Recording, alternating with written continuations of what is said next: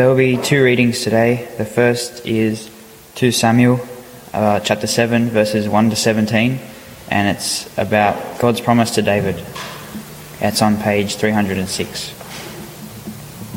After the king was settled in his palace and the Lord had given him rest from all his enemies around him, he said to Nathan the prophet, "Here I am, living in a house of cedar, while the ark of God remains in a tent." Nathan replied to the king, "Whatever you have in mind, go ahead and do it, for the Lord is with you." But that night the word of the Lord came to Nathan, saying, "Go and tell my servant David, this is what the Lord says. Are you the one to build me a house to dwell in? I have not dwelt in a house from the day I brought the Israelites up out of Egypt to this day. I have been moving from place to place with a tent as my dwelling. Wherever I have moved with all the Israelites, did I ever say to any of their rulers, whom I commanded to shepherd my people Israel, 'Why have you not built me a house of cedar?'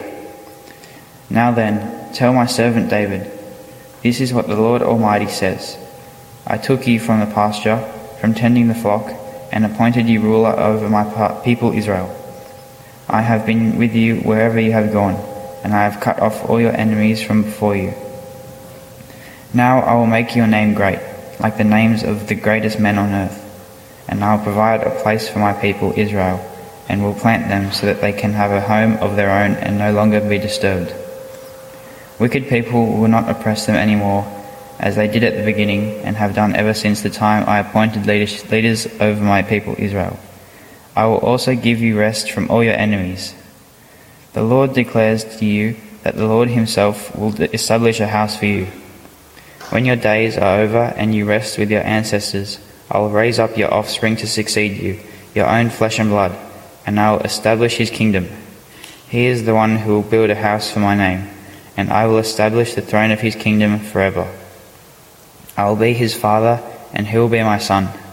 When he does wrong, I will punish him with a rod wielded by men, with floggings inflicted by human hands. But my love will never be taken away from him, as I took it away from Saul, whom I removed before you. Your house and your kingdom will endure forever before me. Your throne will be established forever." Nathan reported to David all the words of his entire revelation. The second reading is from Luke chapter 1 verses 26 to 38. It's on page 1025.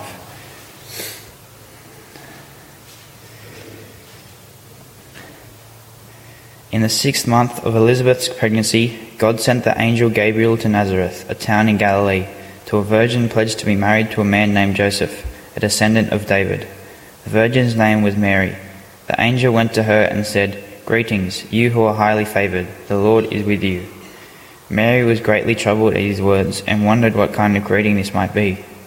But the angel said to her, "Do not be afraid, Mary, you have found favour with God. You will conceive and give birth to a son, and you are to call him Jesus. He will be great and will be called the Son of the Most High. The Lord God will give him the throne of his father David, and he will reign over Jacob's descendants forever. His kingdom will never end." "How will this be?" Mary asked the angel, "since I am a virgin?" The angel answered, "The Holy Spirit will come on you, and the power of the Most High will overshadow you. So the Holy One to be born will be called the Son of God. Even Elizabeth, your relative, is going to have a child in her old age, and she who was said to be unable to conceive is in her 6th month.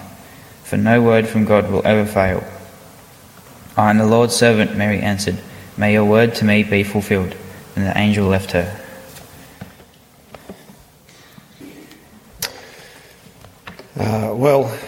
Good morning, everyone. Just for our preach today, I just want to say welcome to church, and it's been a while since we just talked about where we're up to as a congregation. Just wanted to thank you for bearing with changes in recent times, and been reasonably up and down in terms of our organisation, and that's sort of beginning to sort out, and been a little bit up and down as a congregation. But I have noticed since I've been back from overseas a kind of greater lightness of heart among us, and I really want to thank you for that. I think that's just mature and sensible and good. And I have been really encouraged in the last couple of months, particularly by numbers of visitors and new folk being amongst us. So I just want to really encourage you.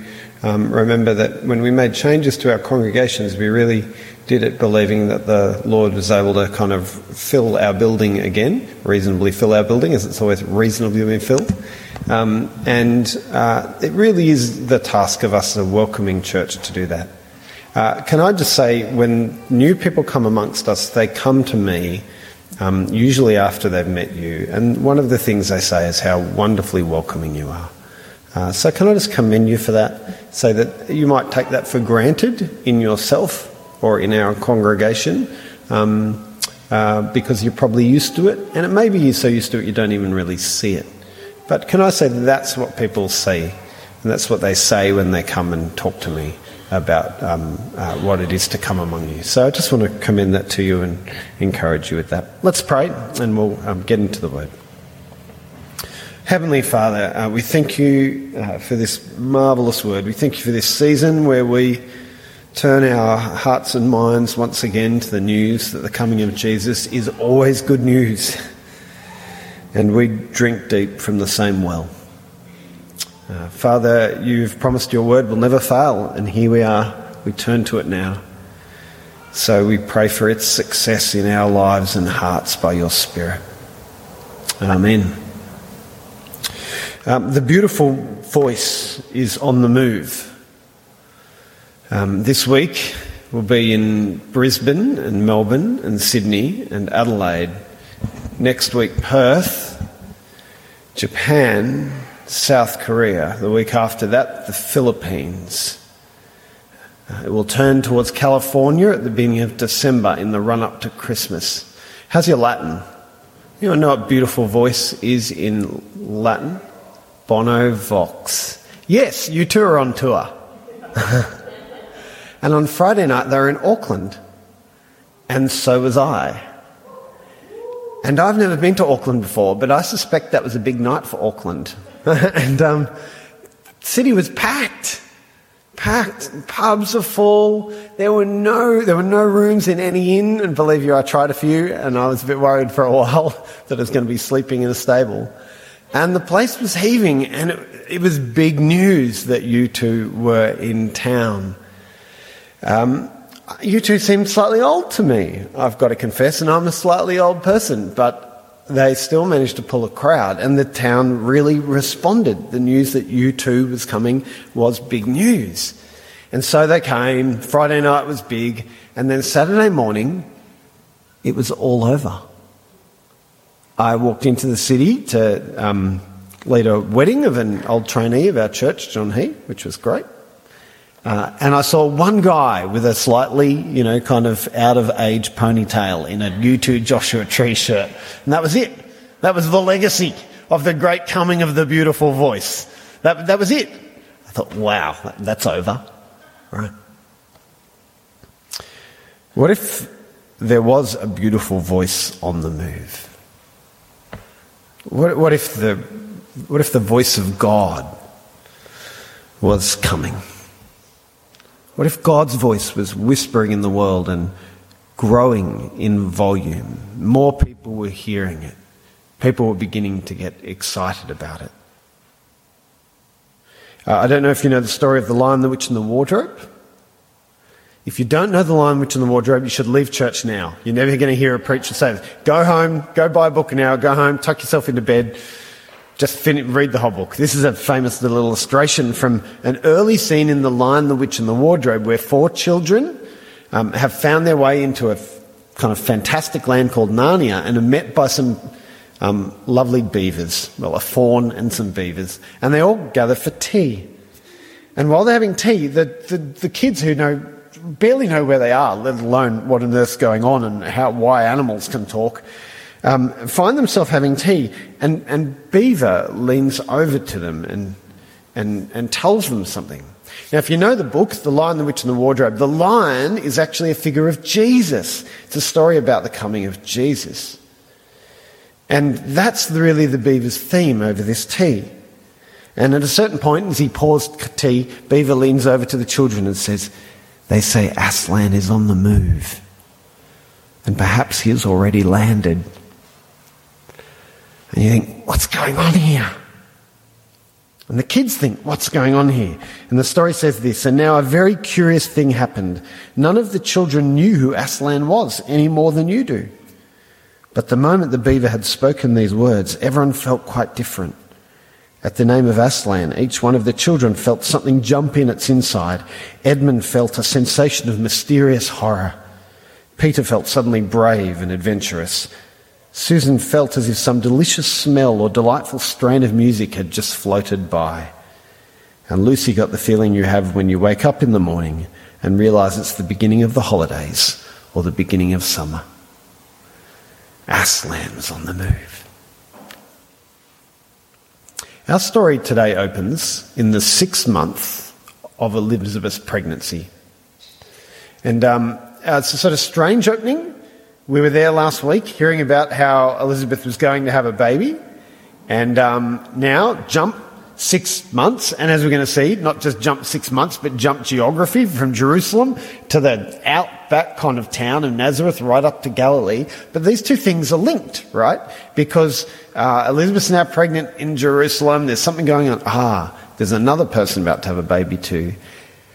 And lo and behold, she's actually a cousin of Elizabeth. And you think, something's going on here. There's something afoot. There are plans on the move, and there are. And Elizabeth and Mary feel things jump inside them, literally. These two birth stories. And we're meant to too. We're meant to kind of be a bit like the kids in Narnia going, what's going on? It looks like something's happening here. Could it be that God's on the move? And he was. For hundreds of years in Israel, not a word from God had been spoken. Since the end of the last page of the book of Malachi. In that time the Greeks had come and bossed them round, and then the Romans had bossed them round. The great kings of the past were so long past they were almost legend, barely history in people's minds. And I think the Israelites had become accustomed to being just some nobodies in a far land. But now in these stories we hear whisper of things happening that should make us lean in, and it is the sound of a beautiful voice. God is speaking his word again. And not a single word of these words will fail. That's what we're going to see today. Two things: faith in the face of trouble and fullness in the face of failure. Firstly, faith in the face of trouble. What follows today is an episode very similar to last week. It's just like the appearance of God through the angel Gabriel to Zechariah and Elizabeth. In fact, I've made a list to show you. You might remember last week. Last week there was news of a child, there was an angelic visitation, there was a declaration of God's favour, there was an Old Testament prophecy kind of smack bang in the middle of the passage, and a reminder that God doesn't speak his words lightly. Now, I don't know about you, but that sounds like what we just read. All those same things happen again. It's a parallel passage, right? Well, kind of. It is parallel, but it's not an echo. You're not just hearing the same thing again. This is actually a contrast. So all the same stuff happens, but the story's actually really, Luke wants to point out to us that some different things happen, some opposite things happen. And the first thing is that when this news of a child comes, it's more like this. It's troubling news of a child. What do I mean? Well, open your Bibles again to Luke chapter 1, and you'll see. And I should have had mine open, sorry. Luke chapter 1. Verse 26. In the 6 months of Elizabeth's pregnancy, God sent the angel Gabriel to Nazareth, a town in Galilee, to a virgin pledged to be married to a man named Joseph, a descendant of David. The virgin's name was Mary. The angel went to her and said, "Greetings, you who are highly favoured. The Lord is with you." Now that all sounds great, but look at Mary's response, verse 29. Mary was greatly troubled at his words and wondered what kind of greeting this might be. I think normally when an angel shows up, you'd assume it's, like kind of good news. There's a reason for Mary's trouble, and the kind of emotion gets a little bit ahead of the narrative, but we're meant to be unsettled already, like Mary is. And there's a reason why. she's going to have a child. Now, I don't know if you noticed that little word in those verses, virgin, but that suggests some kind of trouble, and it's the exact opposite of Elizabeth. Elizabeth was an older lady who'd longed to have kids all her life with Zechariah, couldn't. And when the angel comes and says, you're going to have a child, it is amazing news. She goes, in her mind, from disgrace to grace, from disfavour to favour. But when this angel shows up to Mary, of course, Mary, a virgin, pledged to be married, the trouble is the opposite, isn't it? She's now threatened with possible disgrace. We're meant to share something of her trouble at this news and wonder what kind of greeting this might be. So you'll see that she receives troubling news in this story. And yet, here's the second contrast, responds to this initially troubling news with great faith. You see, last week, Zechariah, God spoke God's word to Zechariah, and Zechariah kind of responded by saying, really, Lord? Do you remember that? And there was a consequence for that. The consequence was Zechariah was struck mute for, I can't remember, was it a week? A while? Until after the child was born. Oh my goodness, that's a long time. I could not speak for 10 minutes. It's extraordinary. And in some ways this is quite a light judgment on Zechariah in that it's a story of great favour of God. But it's such a serious thing not to believe God at his word. And the last chapter pointed that out. Zechariah said, how can I be sure of this? Verse 18, I'm an old man, my wife's well along years. And God says, well, I'll assure you, but now you'll be silent. Why? You didn't believe my word.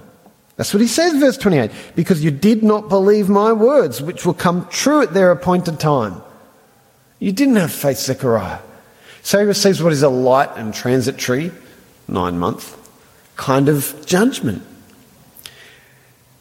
In today's story, when the news is not kind of good news to the disfavoured, but kind of troubling news to the otherwise kind of okay, promising, we find Mary respond with immediate faith.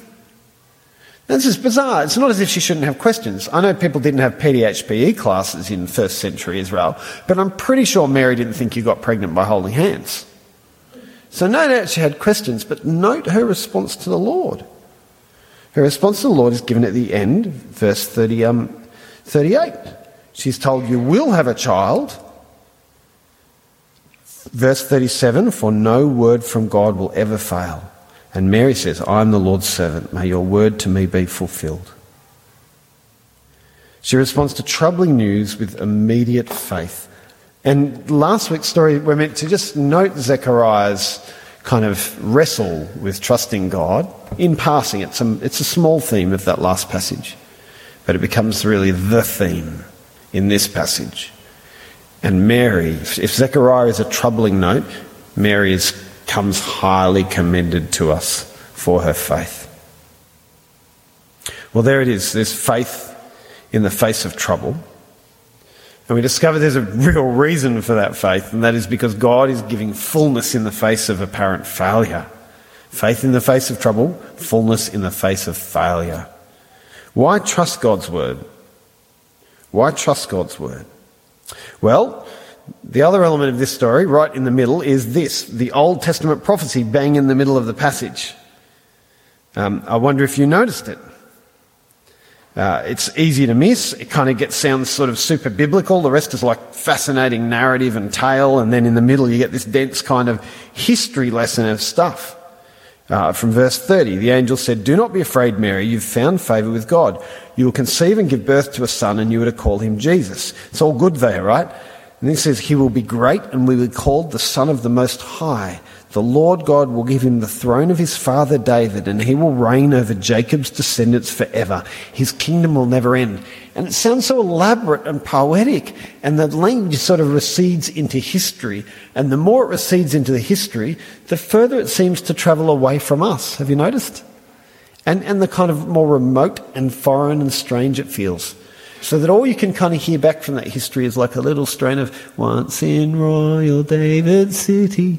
And you know that it's got something to do with Jesus, but maybe you don't quite know what. And that's why Logan read that first reading, which is 2 Samuel 7. And with God's great promise to David, where David builds a palace and goes, oh my goodness, I've built myself a palace, and God's covenant's in a tent. He says, let's build a house for the Lord. And God says, no, David, you won't build me a house. Your son will do that. But what I'll do is I'll build a house for you, not your palace. I'll build you a royal house, a line of kings that will always be on the throne. I'll give you a son so great his rule will reign forever. And the Israelites, they know this, of course. They know this. That's why at the beginning of the passage, where Joseph is pointed out as a descendant of David. It's never been forgotten by the Israelites, but it's kind of ancient history. It exists in a whisper, a kind of sad memory of the things that should have been. Or perhaps a whisper of a great thing that might yet come. And we're told, it's coming. God's on the move. That word from 1,000 years ago, which just looks smashed by the experience of Israel. It really was. Just utterly destroyed by terrible kings and the division of kingdoms, to the point where when Jesus arrives, the person on the throne in Jerusalem isn't even in the line of David.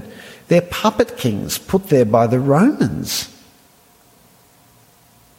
This smashed history of God, this sad kind of visage of failure is answered by a word. You know that word I said 1,000 years ago? Well, now it comes true. Why? God tells us why, verse 37. For no word from God will ever fail. Elizabeth was the demonstration of this. The great old promise to David is the content of this, and now Mary will see it in her own life, in her own belly. No word from God will ever fail. What a great little companion story to the one last week. To the story in Jerusalem, we have the story from Nazareth. Great news of favour in Jerusalem. Great news of favour in Nazareth. Wonderful turnabout of fortune. Slightly troubling and strange course of events in Nazareth. But great news. And the testimony is, the theme, the heading, the kind of chorus of the song is, no word from God will ever fail. Well, we're people of faith. You'll remember that at the beginning of the book, Luke writes to Theophilus, a guy who's become a Christian, and but maybe doesn't know everything about what he's kind of come to believe. And so Luke's writing, verse 1 to 4 of chapter 1, we're here to give him certainty about the things that have been handed down to Luke, and which he's now carefully investigated and given to Theophilus. So that Theophilus might have a firmer faith. He might know the certainty of the things, have a concrete catechism, right?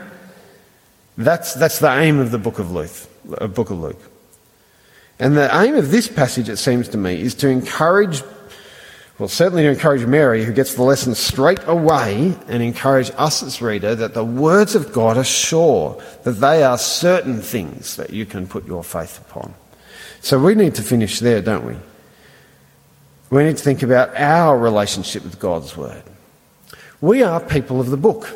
Don't know if you know that. We get called the people of the book. It's because we often have this book around, and it's more often than not, I pray, open. We kind of connect it up, we study it, we kind of pray it, we sing it. And the reason is because we are people of the word. That's fundamentally what it is to be a Christian, is to be a person attached to God's word. Why? Because I've never seen him. Have you? No, you haven't. We have believed a word. The great message of God is described as a word. In fact, the content of the message of God, which is the Son of God, Jesus, he is also described as the capital W word. God is speaking to us. He's always been speaking to his creation. And his creation has largely been not listening. But we are the people who, by God's grace, who are like pulling the wax out of our ears and the kind of stupidity out of our heart, have opened ourselves and begin to listen. This is fundamentally what it means to be a Christian, is to have a willing relationship to these words as the word of God about his great word, Jesus. That's what it is to be a believer. So I need to end with 3 quick encouragements. Firstly, to know the word. I often worry that as a pastor I've not encouraged us enough to read our Bibles. We do this interesting thing in our church. We put these pew Bibles right there. And the reason we do that, you won't find them in every church, but we do that here because we want any person that comes into our church, when we say the reading today is from Luke 1, and you'll notice we always say a page 1025, because we don't assume that people know where Luke is. So we like hold people's hands up to the word, right? So everyone can get it open. So everyone will hear the voice of God when they come into this church. I think that's a great thing. But it's a funny little thing, because you might get the impression that the Bible's just in church and you need someone to tell you the page number. And I worry that I haven't encouraged you enough to make sure that you have a Bible at home that you love, that probably has different page numbers, and that it's open at home. And there might, if you're in church long enough years, when they say page number, you might actually already be halfway there, because you know that passage, because you've been there before, and it's a path that you love to tread. And I worry that I haven't encouraged us enough to really be people of the word all the time, to be in conversation, which is firstly listening, with our God all the time. I really do worry about this. The wife of the previous 2 ministers ago was famous for accosting people on Sunday and saying, "Have you been reading your Bible?" And praying. She said, "I'm praying," does she? All right. Okay, there's some of the heritage of her spiritual abuse. No, not at all. Of her deep spiritual formation. She knew what the Christian life was about, right? She knew if she was going to say anything to anyone in this church more than once, it was going to be, open your Bible and talk to God. Listen to him and talk to him. She knew what the life was about. How about you? Let's not be we're not people who live by Christian intuition here. We're not having hunches about God. We're not kind of trying to guess at his will. We're people of the word. So let's know the word. And then if we know the word, let's trust it. It's really easy to trust God's word when you don't know it. When you don't know it, God asks almost nothing of you. It's a thin relationship. But when you know the word, then you're called to trust it, because it's God speaking.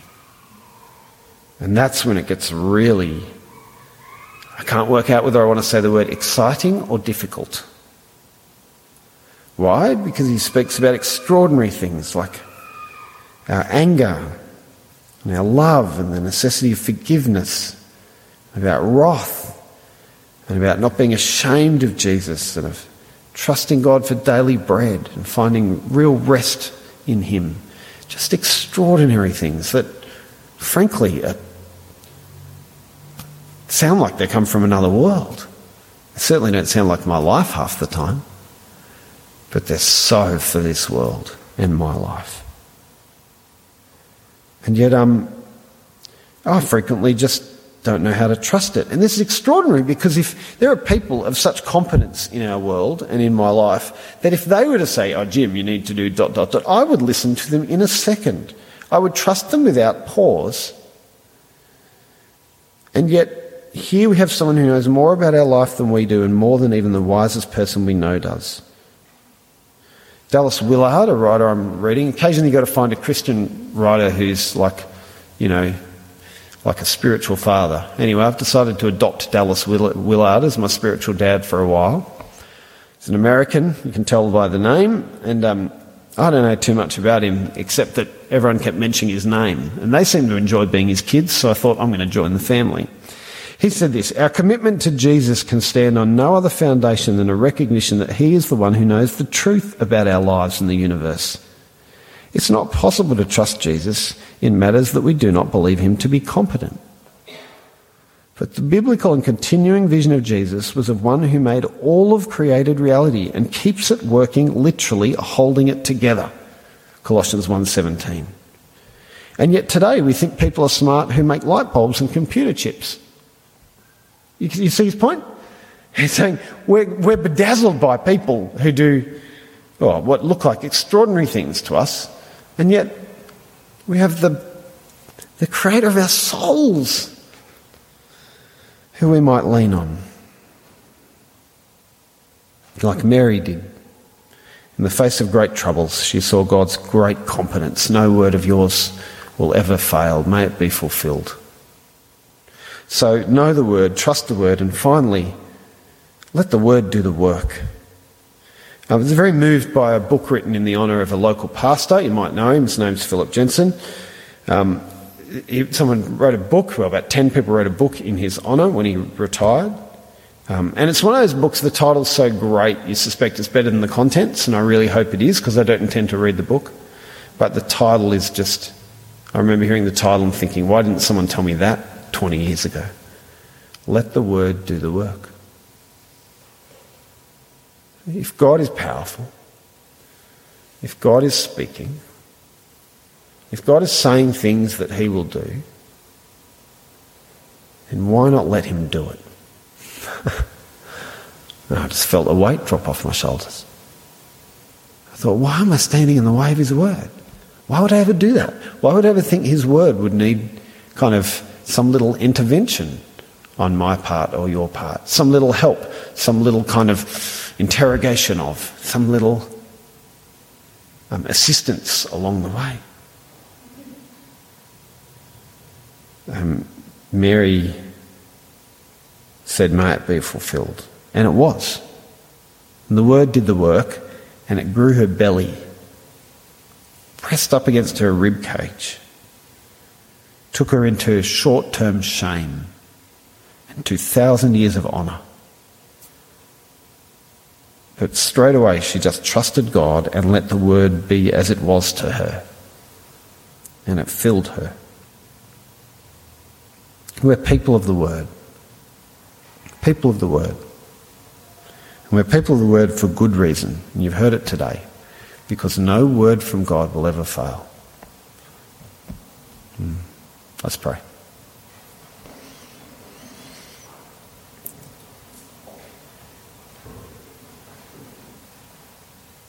Now, Father, in a world that loves to guess at you and would have you show up on its terms, you have spoken and we have listened.